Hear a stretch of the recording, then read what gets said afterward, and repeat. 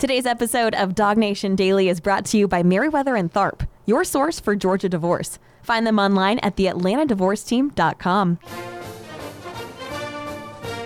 Presented by DogNation.com. This is Dog Nation Daily, the daily podcast for Georgia Bulldogs fans.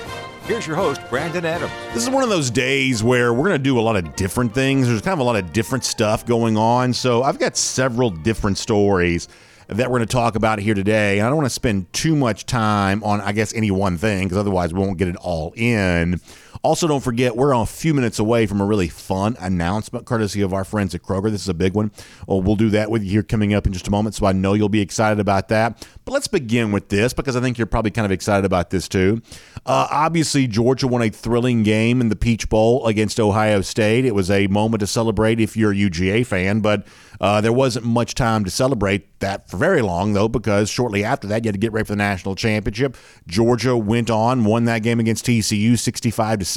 So because of that, you might be led to believe that what happened in Atlanta on New Year's Eve is kind of ancient history here at this point in time. Georgia has moved on to bigger and better things, back-to-back dog national champions, go for 2 and 22. Dogs, of course, got that done. And yet up in Columbus, Ohio, the folks around the Ohio State program, boy, they're still talking about the Peach Bowl. And boy, they're still mad about it. They're gnashing teeth about this. They are, if you'll allow me to say it this way, they are whining about it.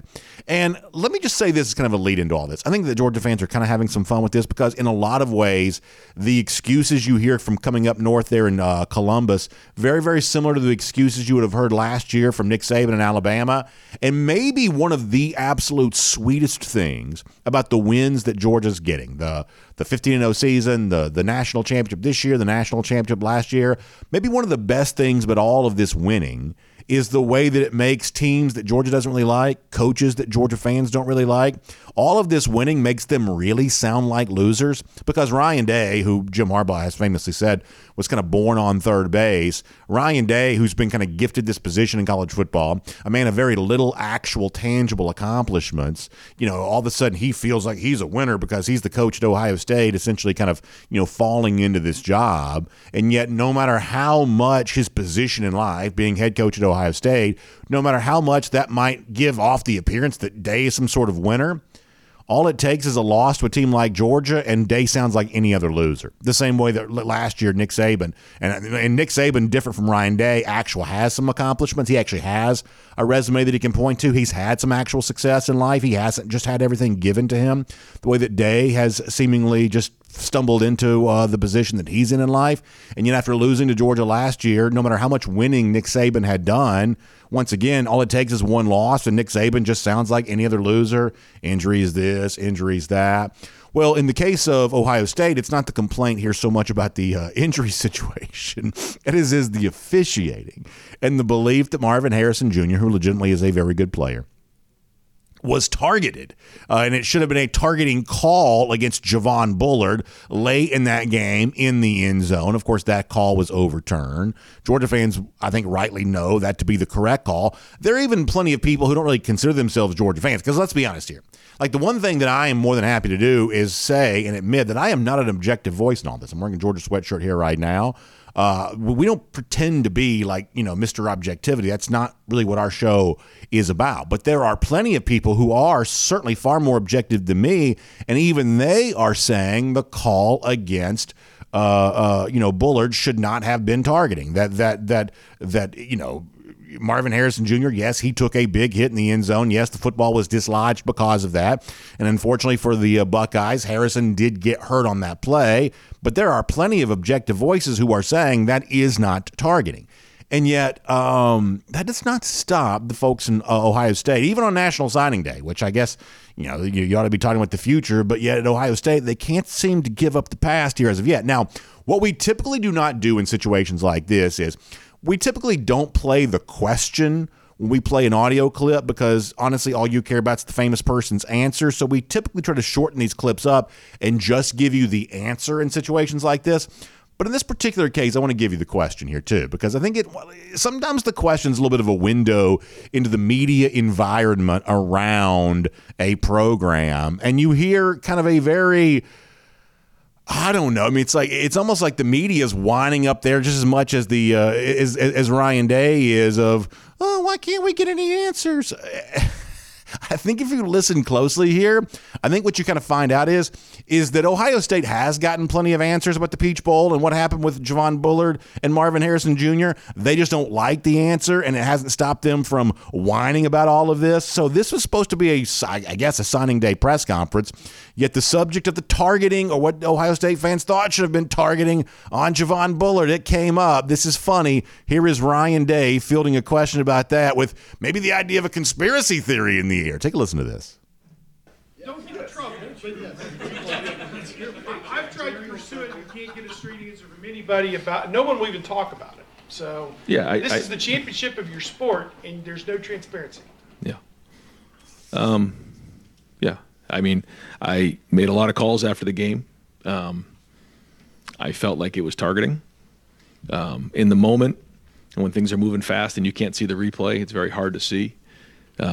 The hard thing for me is to see and understand that and tell, have our medical staff let us know that he was knocked unconscious, and that's why we're not going to put him back in the game. Yet the flag gets picked up for targeting. I spoke with the officials in the Big Ten and had a great conversation with Bill. I then called at the Pac-12 to find out an explanation there. The explanation that was told to me was that it wasn't forcible enough. I then asked to speak with the head of the officials, Steve Shaw. He explained to me that the hit didn't go right to Marvin's head, that it was not a force, or it wasn't a shot right on his head. It was to the shoulder. I completely disagree with that, but that was the decision that was made, and those are the two explanations I was given. So I think this is actually a really beautiful clip. And Georgia fans have obviously had some fun with this because it's whiny Ryan Day, making a ton of excuses for his particular team's loss in this case. But you hear the reporter, I'm not even sure who the reporter is. He's like, why can't we get any answers? Why can't anybody tell us what's going on here? And then, you've got Ryan Day saying something the same thing of, hey, I've been trying to reach out, been trying to get some answers. And then later on, we find out that everyone he's called has told him why it wasn't targeting. The Pac-12 people said what they said. Steve Shaw, the director of officiating across the board here, says that the hit was actually below the shoulders, that it was not, it was not contact to the head. It was below the shoulders, and that's why it's not targeting. So you've got all these people up in Columbus saying, oh my gosh, how come we can't get any answers as to why this wasn't targeting? And yet you find out that Ryan Day, on the phone all the time trying to get answers, everybody he calls tells him why it's not targeting. He just doesn't want to hear the answer. So to me, I just think this sets the stage for what Ryan Day is as a coach right now. Clearly trying to lean into whatever excuse that he can, willing media accomplices seemingly want to lean into any kind of possible conspiracy theory of, there's no transparency, even though all of the key decision makers here who have some sway over the officiating are explaining to Day at every turn why this wasn't a targeting call. So clearly the folks at Ohio State are still bothered by this. And if you're a Georgia fan, as Kirby Smart said, remember what Kirby Smart said in that halftime speech to his team before the Florida game in 2021? You just point to the scoreboard and laugh. That's the only response you need to all this. Just simply point to the scoreboard and laugh, because Ryan Day, even though he has stumbled into a good job, one of the really prime jobs in all of college football, and you're going to go back through history, Ohio State's been a winning program. And yet it doesn't take much to turn Ryan Day into just any other loser. And he sounds just like a whiny loser with all of this. So maybe there's a chance that one day these two teams may meet on the football field again. We know, based on the last 2 years, that Georgia's more than capable of getting back to the college football playoff, and Georgia's more than capable of being in that position again in 2023. In fact, we would expect they would. Can we trust Ohio State to make that? Can we trust Ohio State to give Georgia a chance to beat up on them for all of the whining and talking they've done post-Peach Bowl? Well, based on the last 2 years of games against Michigan, it's not obvious they'll be able to do that. I would dare say, to kind of wrap up this topic, that maybe that's the thing that Day ought to be a little bit more worried about. You've got a coach in Michigan and Jim Harbaugh who's dying to leave at any turn to go to the NFL. He's interviewed for about 9 million different NFL jobs, and yet sticking around there in the college game, he is still feeding it to Ryan Day year after year after year. In fact, the previous playoff appearance for Day at Ohio State prior to this in 2020 came in a year in which they didn't have to play Michigan. So it kind of gives you all you need to know about all of that here right now. The Day's biggest concern is not what happened in the game against Georgia. It's the fact that he was sort of gifted that playoff spot anyway and ultimately lost the game once they got there. So if you're a Georgia fan, take Kirby's advice on this. Point to the scoreboard and laugh right in their face. The fact that they are still making excuses for what happened at the Peach Bowl, I think you ought to think that's pretty funny. All right, let me shift gears now to something completely different. Speaking of NFL rumors and things like that, the Todd Monken situation continues to kind of roll on here. And you get more and more chatter. Our good buddy Mike Griffith at a story at DogNation.com, where he says he's got sources who are saying that Monken is likely to stay at Georgia. And yet there isn't any resolution yet officially to whatever has gone on with the Tampa Bay Bucks. We know that Monken is interviewed in Tampa. We know the situation with the Bucks right now is not a very attractive one. There is no quarterback in place. We don't know that Todd Bowles is the long-term answer there at head coach. This is probably one of the messiest situations in the NFL here right now, and yet it was attractive enough, either because Monken once lived there, once worked there, or whatever. It was attractive enough that Todd did interview with the Tampa Bay Bucks this week. I believe, if I have this right, some of y'all know the NFL situation better than I do, I believe that Monken is one of 7 men to have interviewed for this Tampa offensive coordinator job thus far. So there are a number of guys sort of in the mix here in Tampa.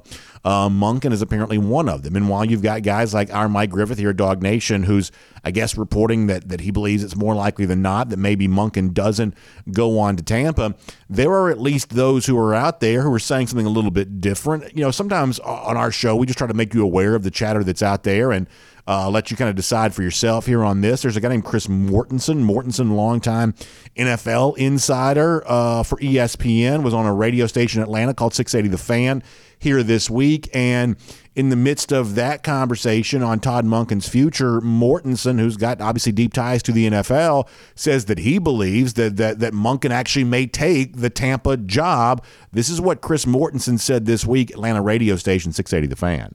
I think people are expecting Todd Monken to get offered the Buccaneers offensive coordinator's job. But if that's going to happen, it should happen immediately, like soon. I would think Monken with the Buccaneers is a natural, and I heard that he interviewed extremely well. So I'll be surprised if the Bulldogs are not replacing their offensive coordinator.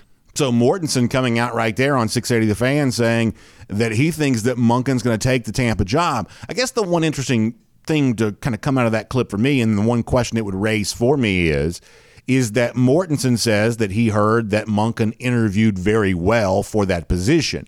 But given where Monken is in his career, the architect of an offense that's won back-to-back college national championships with a very strong chance of winning a third, and given where Tampa is right now, yes, they did win the NFC South, but the worst division in football, no quarterback moving forward. Tom Brady's retired, likely wasn't going to play in Tampa anyway.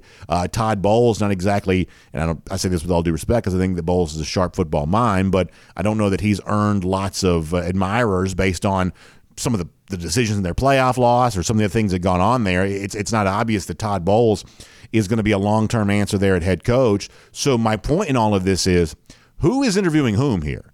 Are the Bucs interviewing Monken, trying to vet him, or is Monken in this conversation trying to interview Tampa and kind of vet them? Because if you've ever had the job interview, at the end of the interview, the person who's interviewing you always asks, "Are there any questions you have for me?" Well, in this particular case, you got to imagine this portion of the interview with the Bucs, when it gets to, hey, what questions do you have for us? You would kind of imagine that Monken would probably have a good number of those questions. What happens if Bowles does get fired? Can I be interim head coach? What happens, with the quarterback spot? Who are you looking at to bring in? Am I going to be stuck with Kyle Trask? The former Florida quarterback. Is that my guy next year? And is that the guy I'm going to have to go try to win games with at the NFL level? You've got to imagine that, at least it sort of stands to reason, I'm just thinking out loud here, but you got to imagine that whatever conversation is taking place, I would assume, is more about Monken interviewing Tampa about what's actually going on here, more so than Tampa interviewing Monken about what kind of coach he'd be. Monken's resume right now is the on-field performance of Georgia the last 2 years. So I guess I kind of find myself in a position to say what I've now said 2 days in a row, and I'll say it for a third consecutive day. Maybe Mortenson's right. I certainly can't say that he's wrong. I don't have the kind of sourcing that would allow me to be able to do that. So here's what you can conclude. If Monken, and you've heard me say this now 2 days in a row, if Monken takes the Tampa job, that means he really wants to be in the NFL, because this may be the worst situation in that league here right now. And he'd be leaving the Georgia scenario, which may be the best overall situation in college football, based on what he's paid, based on the success that he's having, based on the projected success he might have upcoming here in 2023. He would be leaving the very best college scenario for the very worst NFL scenario here, which the only thing you could conclude from that is that anything in the NFL is better than what he has in college football right now. And maybe that is actually Monken's thinking. We don't know. But logically, it feels like a little bit of a stretch, I guess. Maybe you're on guard here for the idea of some sort of mystery third team popping up into all of this. Or maybe Monken just really is that intent on either returning to the NFL or going back to a place like Tampa, where I guess he was happy living sometime there in the past. I take Mortenson's word seriously on this, but I don't know this for me as any kind of smoking gun or anything like that. It just seems like there's a lot of opinions out there about what the future of Todd Monken sort of holds. This is one of those things that I think could be resolved quickly, and I think it should be resolved quickly. If Monken knows he's not taking the Tampa job, then I think he probably ought to say so. But if he's in this for the long haul, the longer this goes without either Tampa hiring somebody or Monken removing his name from consideration, the more, if you're a Georgia fan, you ought to notice that. Sometimes the dog that isn't barking becomes, worth paying attention to. And the longer this goes without some sort of resolution, the more you might, kind of take some meaning to that. But you've got reporting at DogNation.com from Mike Griffith, who I believe says that he thinks that Monken's going to stay. You've got a guy here that's connected to the NFL who thinks that Monken might leave. I honestly don't know how all of this is going to play out, but as a Georgia fan, I'm ready for this story to be about over.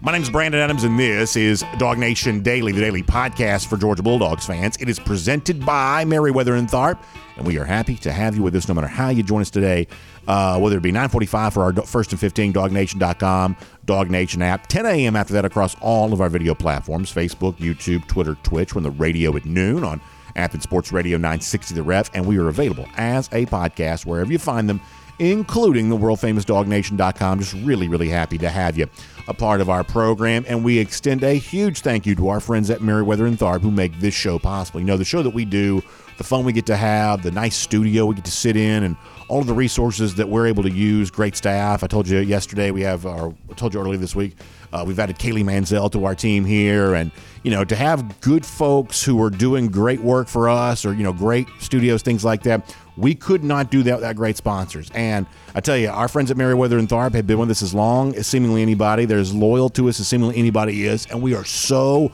appreciative of that. And the other thing I appreciate here is that if you find yourself in a tough situation, let's say as we begin 2023 here, you find yourself facing the very real possibility of a divorce, I can honestly say, genuinely, authentically tell you that your decision to hire Merriweather and Tharp as your divorce attorney and kind of walk with you through that divorce process is going to be one of the best decisions you could ever make. Now, listen, the divorce process is not something that you would probably eagerly embrace. Maybe you've done everything you can do to avoid that. You probably should do that. But if it's a reality that must be confronted, then having someone to be an ally with you as you confront that, boy, that's just really, really important, especially when it comes to, the law is kind of complicated, I guess, and, it takes a great lawyer to sometimes understand that, and certainly it takes a really special lawyer to be able to convey how the law can be leveraged for your benefit. But that's what Merriweather and Tharp is all about. So have a free initial consultation with one of their attorneys. They're going to probably bring to mind things for you that you haven't considered yet. And then once you have that conversation, well, you have the information you need then to hire Merriweather and Tharp and to set you up for a successful next season of your life, which I think is a really important part of all of this. So please find them online, theatlantadivorceteam.com. That website, once again, theatlantadivorceteam.com. Merriweather and Tharp is your source for Georgia divorce. All right, we have a couple things coming up. Terrence Edwards, the former Georgia wide receiver, as per usual, here on a Thursday. We'll get to him here in a moment. Also, really fun announcement here there as well that I have been dying to tell you about, and I have now been I guess, given the green light to do so. So we'll do that here coming up in a moment there as well. Prior to that, let's go around the doghouse here today and recap some of the Georgia stuff from yesterday when it comes to National Signing Day. First of all, the good news. And, I'm going to invite you, especially for those of you who are normally podcast listeners, if you'll go to, say, the Dog Nation YouTube page, probably the best way to access this. Jeff Sintel and I did a pretty long conversation, and we'll talk more on tomorrow's show, of course, as we always do. But yesterday, in the immediate aftermath of the 5-star cornerback for the class of 2024, Ellis Robinson, committing to Georgia, Jeff and I talked a good bit about that there, about why there's a lot to like about Robinson. There's obviously plenty to like. As I said before, this is a 5-star. This is a 2024 class for Georgia, already ranked number 1, really building some very, very strong early momentum. This has the look right now of maybe the best class that Kirby's had at Georgia, and I say that knowing full well how good some of these classes have been, but 2024 just creates strong possibilities here for UGA. You see from the photo, for those of you watching on video, obviously Robinson represents IMG Academy. That's another pipeline that Georgia, remains strong with. They've gotten a lot of great players over the years from IMG. Robinson would appear to be the next in line on all of that. There continues to be a lot to like about Fran Brown, the Georgia cornerbacks coach here, who really has the look of a rising star in the coaching ranks. He is paying big dividends for Georgia on the recruiting trail. So this and other issues related to the Robinson thing from yesterday, we talked about that on video yesterday on the Dog Nation channels, including YouTube. So I'll invite you to go check that out. Georgia got some good news there.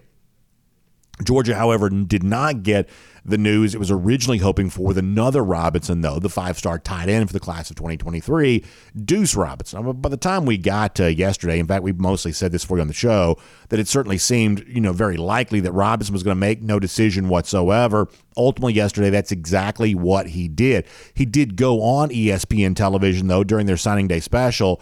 If you go to DogNation.com, Connor Riley had a lot of the quotes from Robinson on the TV interview there at DogNation.com. Robinson got more into the baseball stuff, which we've obviously talked a lot about, acknowledging the fact that NIL is a factor for him in this here at this moment, as it likely would be for almost any recruit in this particular situation. But ultimately also just kind of saying what had he told Jeff 2 days ago, what had been kind of out there, just the notion that he likely was not going to make any decision whatsoever. In fact, let me give you this quote from Deuce Robinson from ESPN yesterday about why there was no signing, there was no official commitment. Robinson saying, to be honest, it's just flat out, we're not sure where we want to go yet. It's been a long process. It's been a fun process.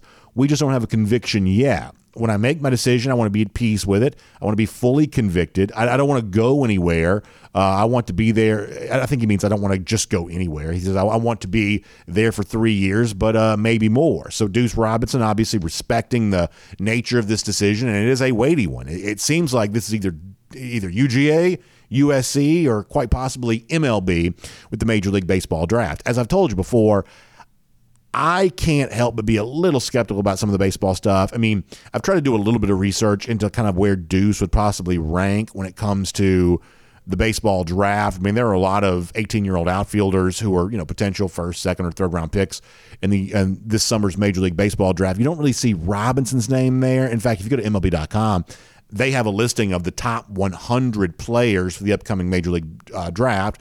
Robinson's not currently on that list, which is not to suggest that I guess he couldn't play his way into that kind of situation here over the course of the next few months. But as it stands right now, Robinson is not really projected to be a very high, Major League Baseball draft type guy, the kind of person that would command big dollars. I'm not an expert on that process. I don't know how frequently this stuff changes in the months prior to this. Maybe in the case of Deuce, that is what would happen. But it certainly seems like in terms of cashing in, even in the short term on NIL, in the long term NFL, it certainly seems like Robinson's best chance of that is likely with football. But obviously the heart wants what it wants. And so if Robinson wants to pursue the baseball thing, then, certainly he would not be the only guy to try to do the two-sport deal. But as we've said, and he quoted former, Georgia players saying on the show, it is just not easy to actually make that happen. So ultimately, over the course of the next few months, Robinson's obviously going to make his choice. Listen, I'm assuming that Georgia remains a pretty big factor in all of this, and I think there's obviously a chance that Georgia still wins here. I think you got to respect USC as a factor in all of this, and maybe Robinson does prove me wrong in the baseball thing. Maybe goes on to be the next Aaron Judge. I guess anything is a possibility here, but this is one of those names we're probably not quite done talking about just yet. We'll see how all of this kind of falls into place here coming up.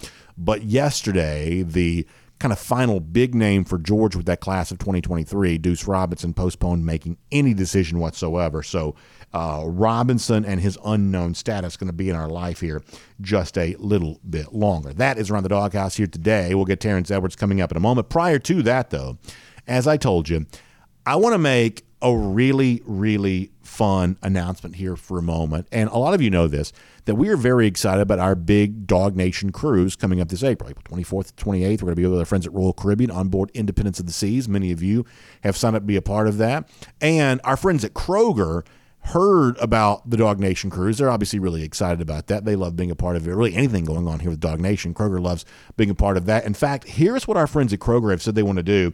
I think this is amazing.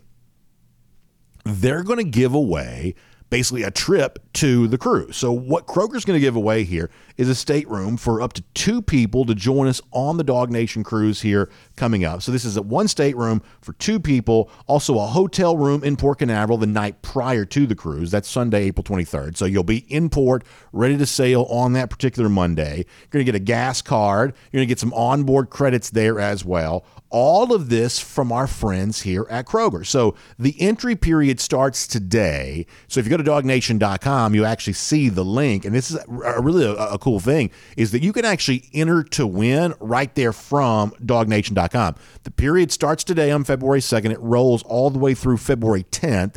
That's when it concludes on February 10th. So go to dognation.com, just click on the image right there, and you can enter directly for your chance to win from the website. The only thing you need to do here is just simply share your favorite memory from the 2022 season. A national championship year for Georgia. Share your favorite memory of that season. And then from all of our entrants, we're going to randomly select one winner.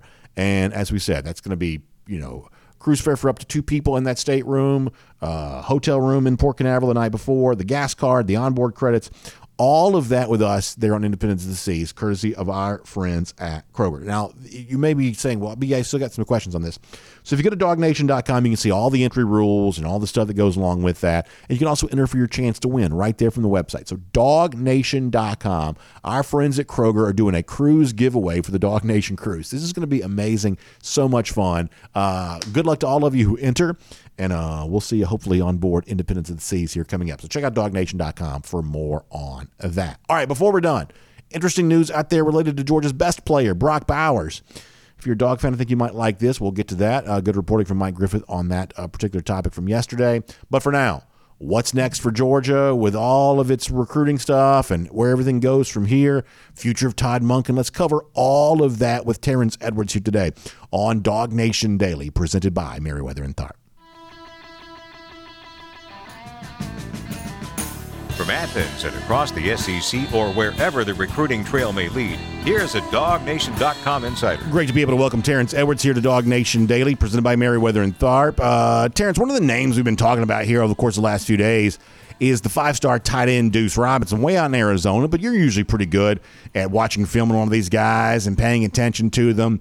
I guess I'm curious, how much of Robinson have you had a chance to see, and just given all the attention that he's gotten, including the decision not to sign yesterday, how good of a player do you think Robinson could be at the college level?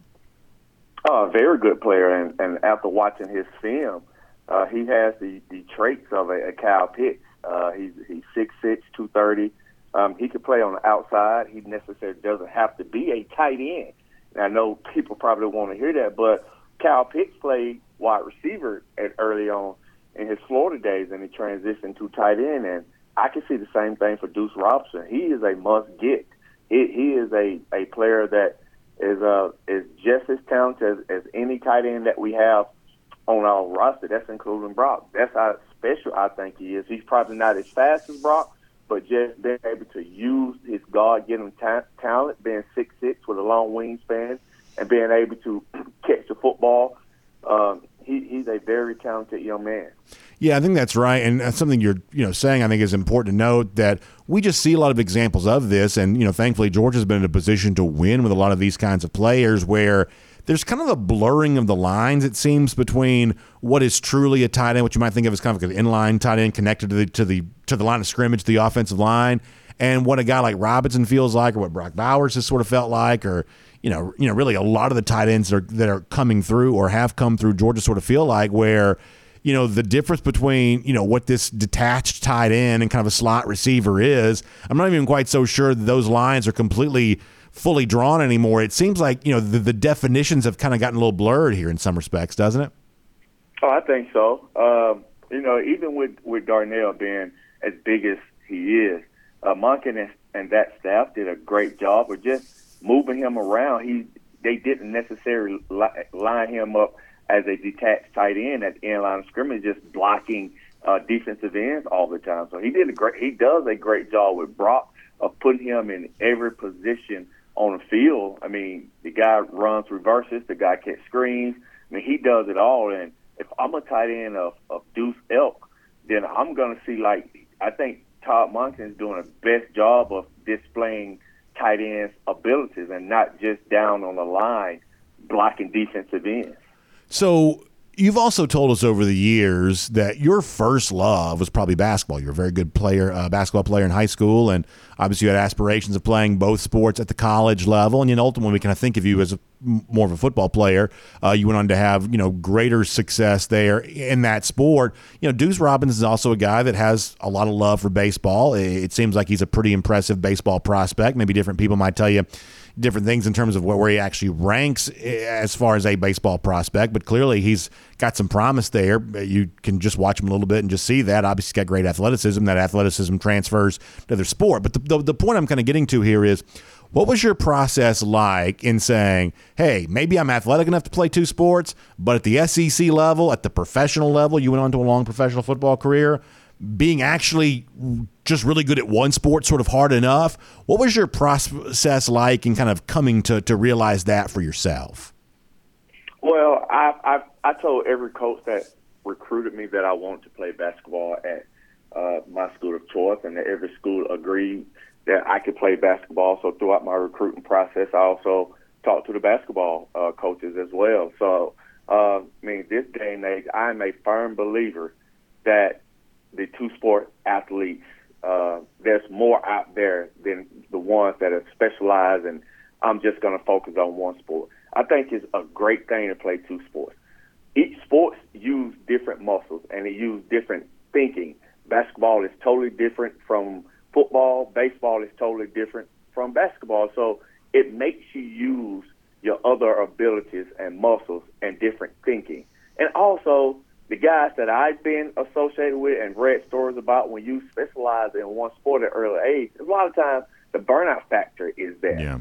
In football, if you're playing football half of the year and then you're playing basketball, you're not being burnt out from said sport. So I don't agree with anybody, and I would argue with anybody when they say you should focus on one sport. I disagree with that. Look at Patrick Mahomes, was a baseball player. Look at Kyler Murray, was a baseball player. Story goes on. Even with the great LeBron James, till his junior year of high school, was a football player. So I just don't agree with anyone saying when you focus on one sport, you're better at no. And if Deuce is a player that picked in the first round, if I'm him, I would tell him I'm going to play baseball until that baseball exhausts itself. We've seen plenty of players try the baseball out, it didn't work, and comes back to football at a later date. So I'm a proponent of playing multiple sports, as many sports as possible. When you were coming up, you said, obviously that's part of your recruiting process. You were talking to the basketball teams, and you were, clear up with the football teams that you wanted to play basketball too. Did you get the sense that the football coaches were hoping you would change your mind about that? No, not at all. I've never gotten the sense. And at Georgia, we have had a couple football players that played basketball. There's Fred Gibson as well, Larry Brown. We have multiple players that run track with Nicole and Champ. Yeah. So we have had multiple guys that participate in multiple sports throughout the time of Georgia. And look at Herschel. Herschel did the exact same thing. He ran track as well. So I don't think to get the player, you're going to do anything and say anything. That's all coaches. They're used car salesmen. But if you're talented enough, there's no bones. I did not feel at all that Coach Dunn and the crew did not want me to play basketball.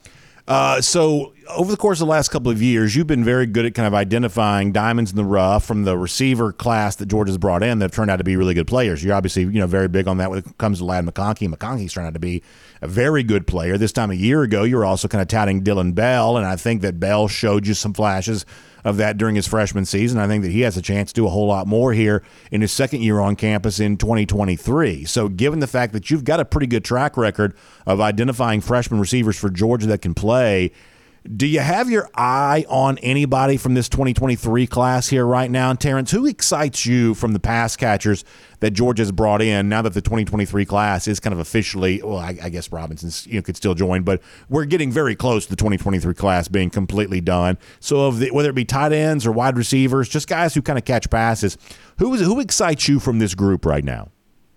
All of them excites me. I love the speed aspect that Kirby brought to Georgia this year. I like the Tyler Williams kid from Lakeland, Florida, that he brings the height. I've known Piercy Sperling since he was in the 8th grade. I've trained him since he was in the 8th grade. But I'm going to tell you one that's off the radar that I think is going to be really, really good. I've trained him some as well, but Lawson Lucky is one that I'm excited about. Lawson is going to bring an element of the route running that ability. I think it's going to be a little better than anyone we have in the tight end room. And I think Coach Monken have said that Brock doesn't run great routes. He's just so phenomenal as an athlete. He just get open. He's faster than everyone else. He's just a better player. But just understanding how to completely run routes, Lawson Lucky, man, I go back and look at Lawson's senior year. And I've trained Lawson for a long time. He just understands how to set people up. And he's he is a blocker. Norcross had him blocking in line, but he's a willing and tough blocker. But he has fantastic hands, and he is a guy that really understands how to run routes. So I'm really looking to see how Lawson figure in this tight end room. Maybe not this year with Brock and Oscar, but in the near future, I'm really ready to see how Lawson progresses. Yeah, I only saw him one time this past year, but he had a really pretty touchdown in the Corky Kell Classic game that I did with him against Brookwood, kind of that sort of like almost kind of classic, I guess, sort of fade route type thing where you just sort of go up and get it. Like he definitely had the look of a Georgia tight end with the way he brought that football down that day, and I think he did really a lot of that throughout his senior season. Right, he did. The one thing is going to be a little different. I think Brock has spoiled us for how fast he is, and that's just an anomaly. That's just once in a lifetime, generational type talent that Brock is bringing us. So Lawson is not that straight line fast, but Lawson is a guy that's going to be, when you really focus on his route running ability and how he's going to be able to create separation with his route running, and he's tough and he catches the football at a high rate. So it's a little different than Brock, and I don't think, Brock talent is generational. And I don't know if we'll see that again, that speed, that size, that ability.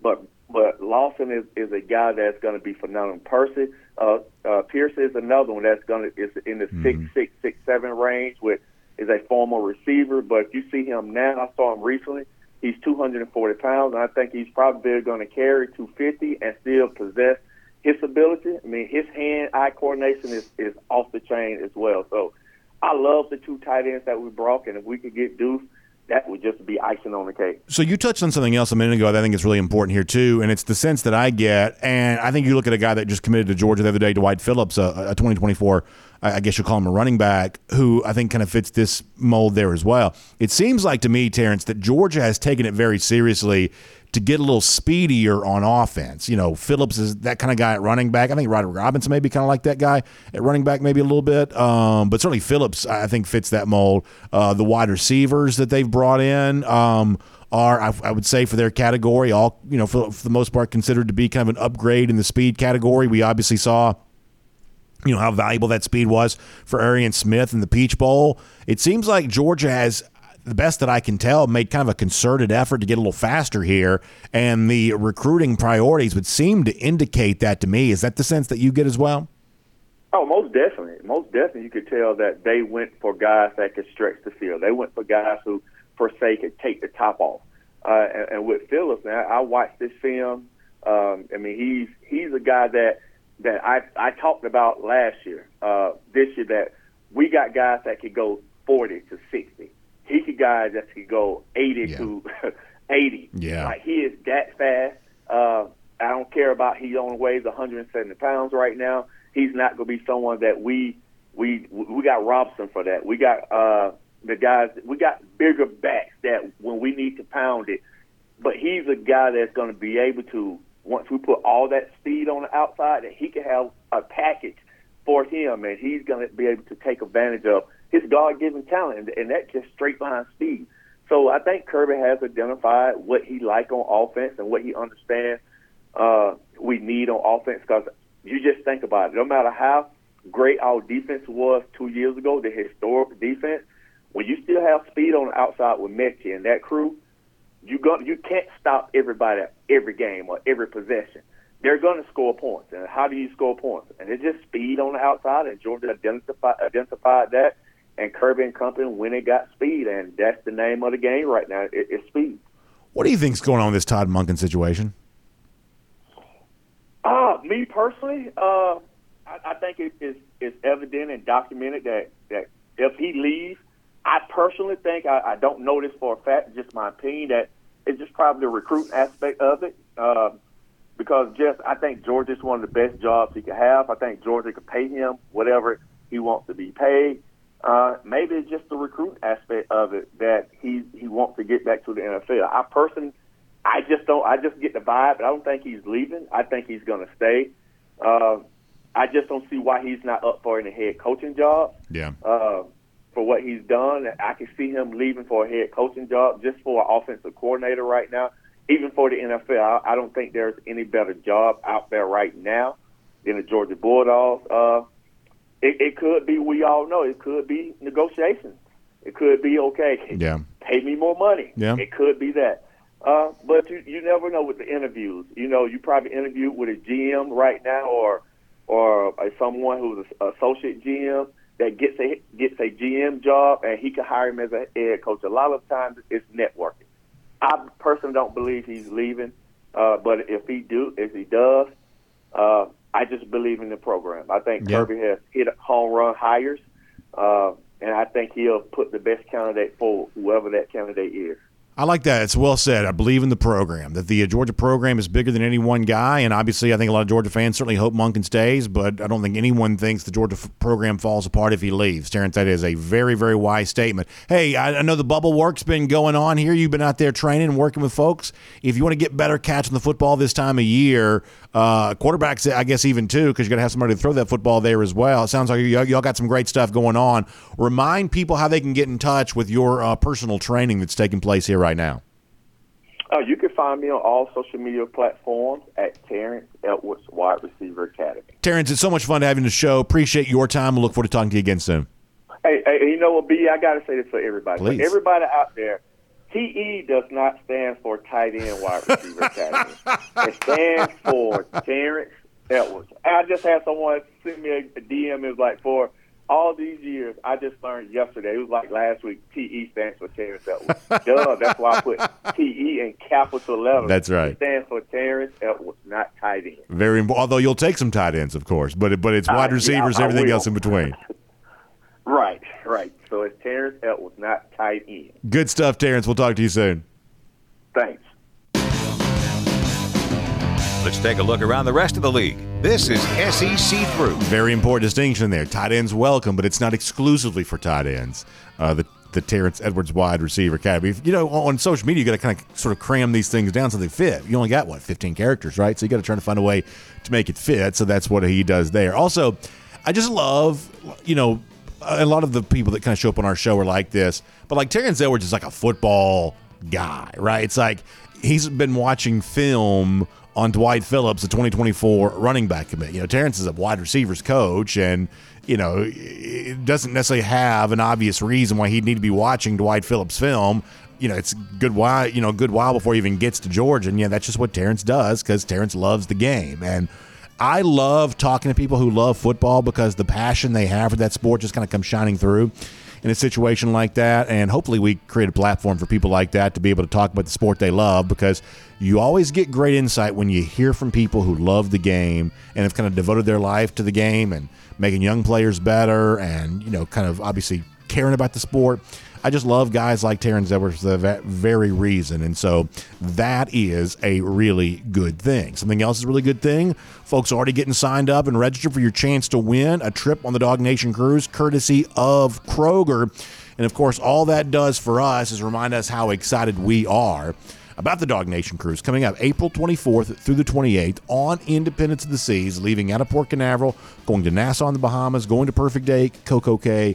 And I think for a lot of people, you hear us talk about some of this kind of stuff, and maybe, you know, you haven't yet fully acquainted with yourself with what happens on board a Royal Caribbean cruise ship. So if you've never cruised before, or if you've never cruised with Royal Caribbean before, I think one of the great places to start to kind of learn about what the Royal Caribbean cruise experience is all about is Perfect Day Coco Cay. It is a private island right there in the Bahamas. It is exclusively for those on a Royal Caribbean cruise vacation. In other words, you can't go stay in a hotel there. You can't, you know, get there on another cruise ship. This is exclusive for those on a Royal Caribbean cruise vacation. I've been there many times. I love it. I'm going to be there coming up in a few weeks. I am very excited about that. Be there with all of you there in April. I'm excited about that too. It is just a great experience. And if you really want to kind of have a taste of what makes a Royal Caribbean cruise vacation so much fun, I think examining more about Perfect Day Coco Cay is really a great way to kind of get more acquainted with that, because so many of the various cruise itineraries, especially the 3 and the 4 night cruises, some of the shorter ones that kind of go out of Port Canaveral or go out of one of the ports in Florida, so many of those include that kind of stop off in the Bahamas going to Perfect Day Coco Cay. So a great way to experience all of that. And you obviously hear me talk about it, but talking to someone who's a true expert in all of this, I think that's a really great experience for you there as well. For me, that means Jessica Slater, great travel agent, specially selected for us by Royal Caribbean. She helps me book my Royal Caribbean cruise vacations. She's booked everybody for the Dog Nation Cruise. So this is someone who's got a lot of experience getting you ready for a Royal Caribbean cruise. So you can give Jessica a call, 770-718-9147. That's 770-718-9147. You can also visit royaldogs.com. royaldogs.com for more on that. Get information on the Dog Nation Cruise, or really any Royal Caribbean cruise that you want to take here in 2023. All right, so with all of that said, let's kind of get into here some of the stuff from National Signing Day as of yesterday. Kind of want to roll through some of this here for a moment.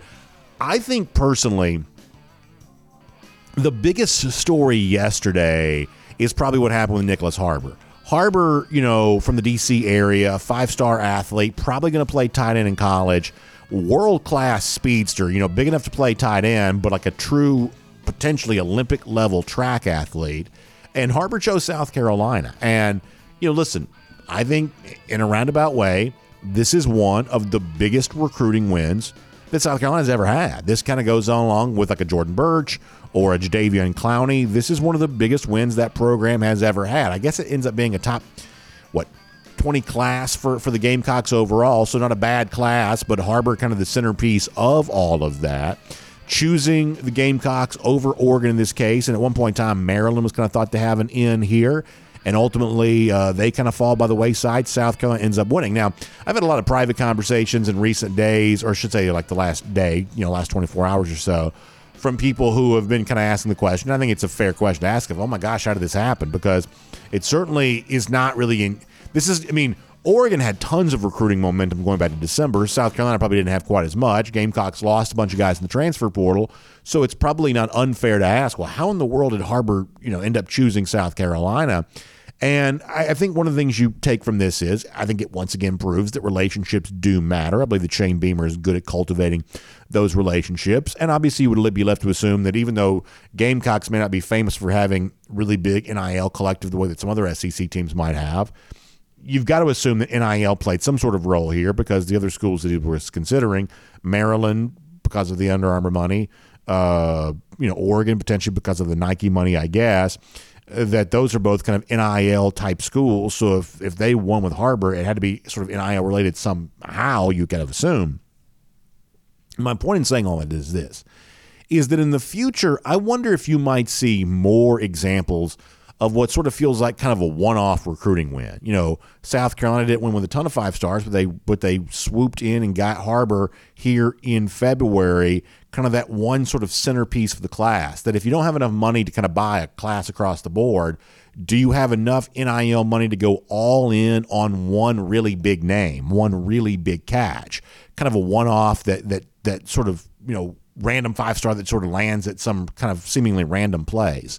I wonder if we'll see more of that kind of in the future, and maybe Harbor here is the start of many more recruiting wins for South Carolina, or it's an example of saying, hey, we need some sort of big name to kind of put on the wall here for our February recruiting efforts, and so that's how ultimately Harbor ends up at South Carolina. But either way, it is a very big win for the Gamecocks.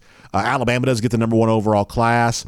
For the class of 2023, one of the better classes, at least based on like the 24/7 ratings that Nick Saban and Alabama have ever had. I told our video audience before the show started, the thing that drives me crazy right now is the way in which the media covers Saban, because there's this desire out there to make everything related to him sort of like Michael Jordan, The Last Dance of, oh, I took that personally. And everything with Saban becomes a sort of personal vendetta.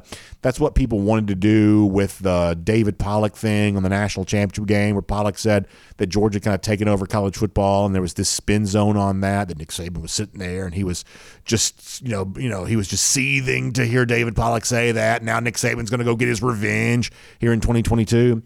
But as we've said, that's also what this past season was supposed to be there as well. The 2022 season was supposed to be that, and it wasn't. 2022 was supposed to be revenge for 2021 for all the people who said that Alabama had slipped a step, and all Alabama did was slip a step again. They've slipped even further. Now, that's not to say they won't be a contender here in 2023, but this idea that somehow everything for Nick Saban's a revenge tour, if that's the case, he's failing.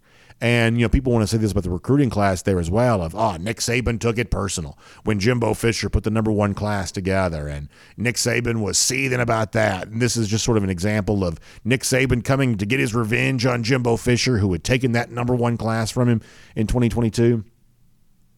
Y'all, Alabama always recruits well. Alabama always has either the top class or near the top. This isn't anything new for Alabama at all. Now, I would sort of question how they're developing some of these guys, because when you go back and look at, like, say, a previous number 1 class, like the one they had in the 2021 cycle, how many of those guys have actually gone on to be big-time contributors for Alabama? Maybe not as much as they're supposed to. So maybe the question in Tuscaloosa right now is not who Nick Saban's getting revenge against, but, how well they're actually developing the guys they bring in. But nonetheless, Alabama does have the number 1 class, so you give them a little bit of credit there for that.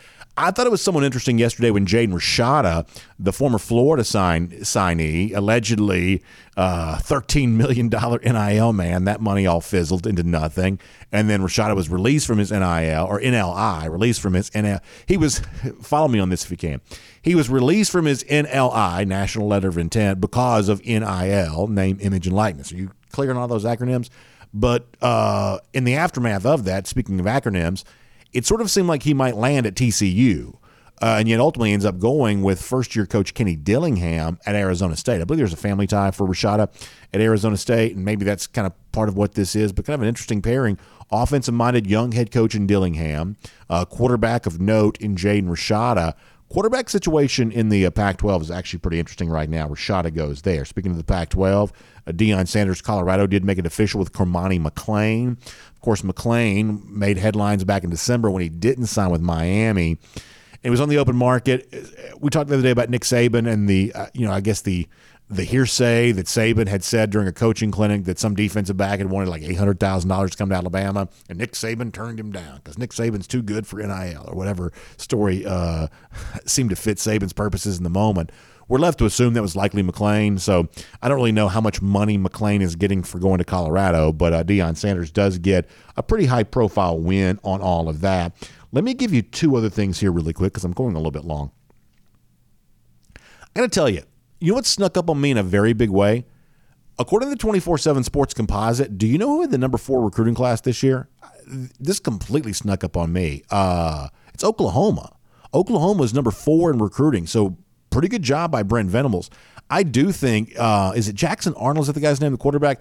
I do think that he may be one of the more interesting quarterback prospects for this upcoming year, maybe more so than Nico at Tennessee, maybe more so than Arch Manning there at Texas. If you notice, some of the National Recruiting Service didn't exactly keep Arch Manning at the number one spot from a player standpoint when it no longer suited their purposes to have him there. Can't help but notice that. But either way, both of the teams coming into the SEC did pretty well in recruiting this year. Texas and Oklahoma. Texas was 3, according to the composite. Oklahoma was 4. The Texas thing's not a huge surprise. They've been recruiting well there for a while. The Oklahoma thing kind of snuck up on me a little bit.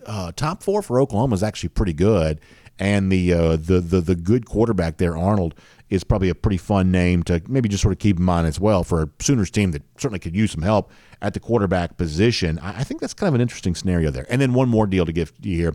Speaking of South Carolina, they also announced yesterday that, and this is just like a blast from the absolute past, D'Angelo Gibbs, who I always thought was a good player, signed with Georgia in 2017. 2017. D'Angelo, there can't be a lot of 2017s left in college football anymore. There just can't be. Georgia said goodbye to Robert Beal this year and Stetson Bennett this year. That's the last of their 2017s, I think. And there just can't be, even with COVID year and all that kind of stuff, there can't be a lot of 2017s left. But D'Angelo Gibbs, who I believe has been at Tennessee, and I apologize for wrong, I don't really know if he's played there or not, but he'd been at Tennessee, I think, was actually added as a transfer by South Carolina as well. So Gibbs still out there playing college football. What is this, 7 years after he originally signed? So, I'd listen, to the extent that it doesn't interfere with Georgia's interests, I wish him well. As I said before, I thought he was a really good player coming out of high school on both sides of the ball, frankly. So D'Angelo Gibbs still out there, still in the SEC, now on his way to South Carolina. We'll make that cruising around the SEC, courtesy of Royal Caribbean. And here on Dog Nation Daily, presented by Meriwether and Tharp, when I turn our attention back to the Georgia Bulldogs here for a moment. And I thought that Mike Griffith had an interesting story yesterday at DogNation.com, kind of got some attention, related to Brock Bowers. And I believe I have the information on this correct. Let me show you this graphic, because somebody had shared this on social media here. So this is the story as it relates to Brock Bowers. This is Mike Griffith. One of the more powerful stories that hasn't been shared in the world of NIL are players like Brock Bowers that aren't asking for a collective deal because he'd prefer those opportunities to go to other UGA student athletes. Now, you can read the story at Dog Nation, and so basically the gist of this is, and I hope I'm paraphrasing this correctly, is that Brock Bowers is getting traditional endorsement deals. If you listen to the radio or you'll watch on TV or even probably at DogNation.com, maybe some of our ads, like you see Brock Bowers as a endorser of commercial products, services, products, whatever else. And so Brock Bowers is getting paid as a sort of like what the textbook definition of name, image, likeness was supposed to be. Bowers is seemingly making a good bit of money doing that. And so therefore, according to what Mike has reported there at DogNation.com, Bowers is not tapping the collective for that money because he's already kind of getting it through a traditional commercial means. And so therefore, he's leaving the collective money for other Georgia players. It's an interesting story. You can read more from it. Mike Griffith there at DogNation.com. And obviously, this is certainly being celebrated as a kind of a team-first move by Bowers. I don't have any reason to dispute that. I think that's really probably true. This is kind of a cool thing. That Bauer says, hey, I'm getting my money. I want to make sure my teammates get their money. A lot of folks kind of ask the question of how does NIL impact the locker room culture and the cohesiveness of a team. This is seemingly an example of Bowers trying to make sure that stays strong, and I think that's all really cool, and I think it's a story that you ought to read there at DogNation.com.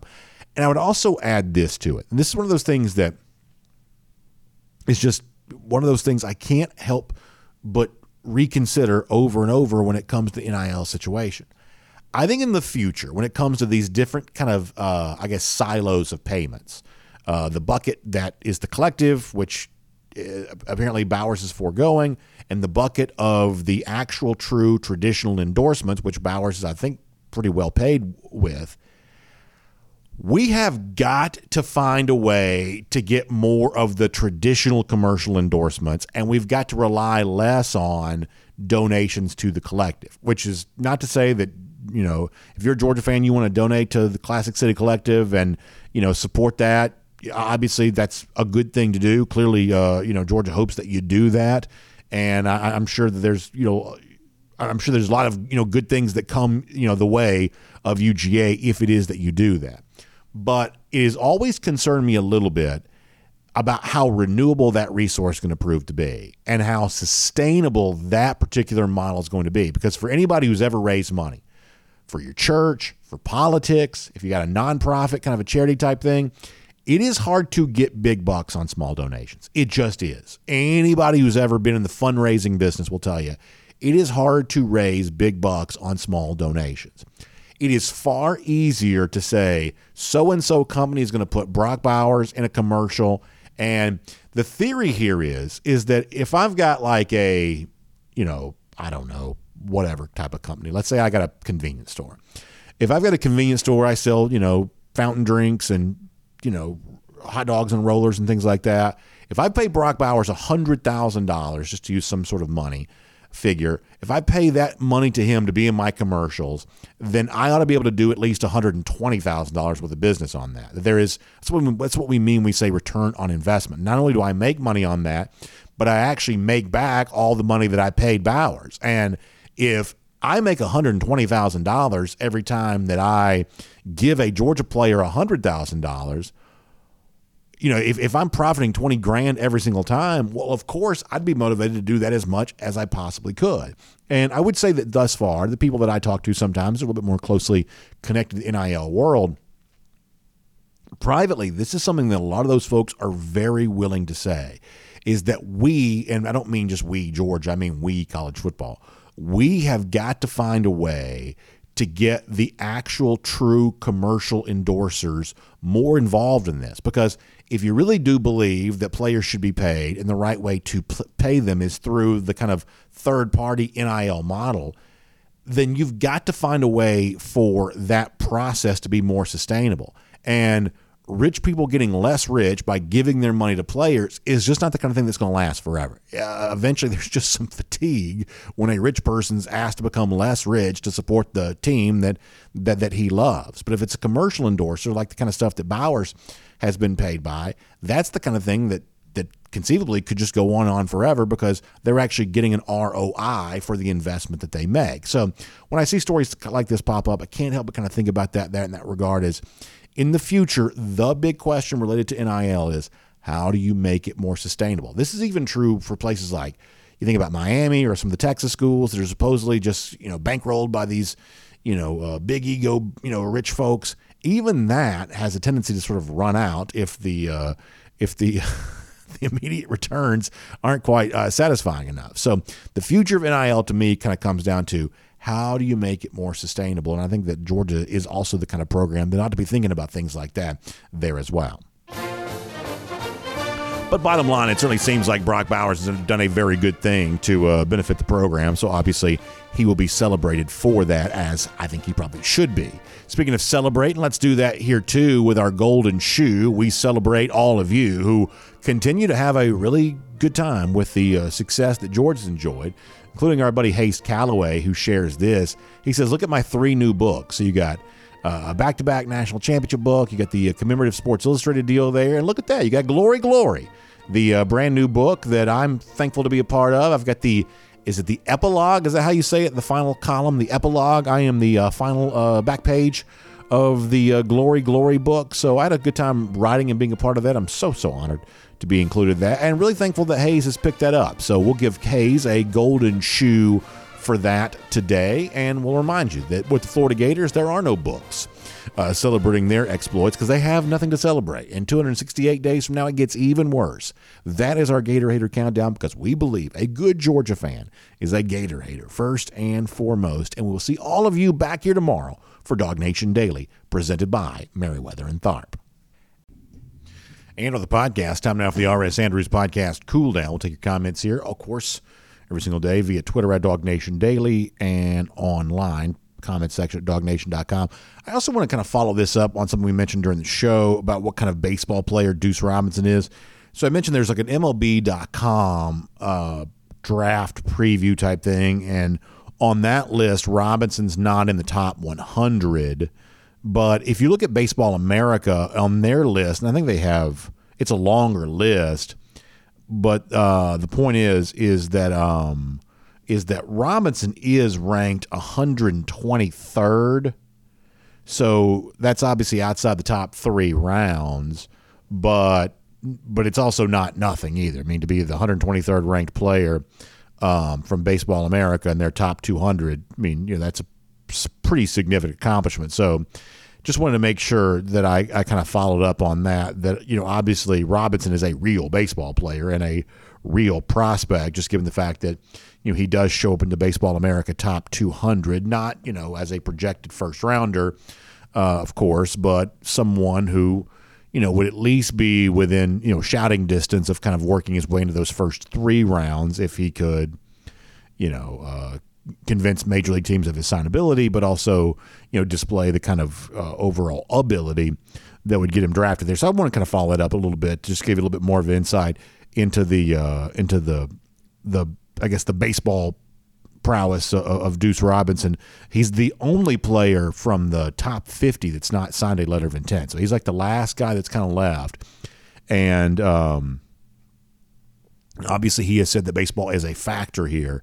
And according to Baseball America, he is number 123 on their list of the top 200 prospects ahead of the Major League Draft, which is not until July. So it's kind of weird. It's like if he's really serious with the baseball thing, move-in date for the summer arrivals is really prior to that. So could be an interesting next few months for Robinson, a player that I think that Georgia would still very much like to have, and obviously a guy who's considering all of the options out there and has made it pretty clear just not ready to make a decision, and that's why on Wednesday he didn't make one. So I wanted to follow up with that. And then, of course, we will see you back here all tomorrow. Big thanks to R.S. Andrews for making the podcast Cool Down possible. You can find him online, rsandrews.com, for your air conditioning, heating, plumbing, and electric needs. If your water heater goes out, in many cases, R.S. Andrews can replace it for you the same day. You don't want cold showers. That's why you need R.S. Andrews. So find him online, rsandrews.com. You'll have a great day. We will see you back here tomorrow. Dog Nation Daily, presented by Meriwether and Tharp. We'll look forward to talking to you then, everybody.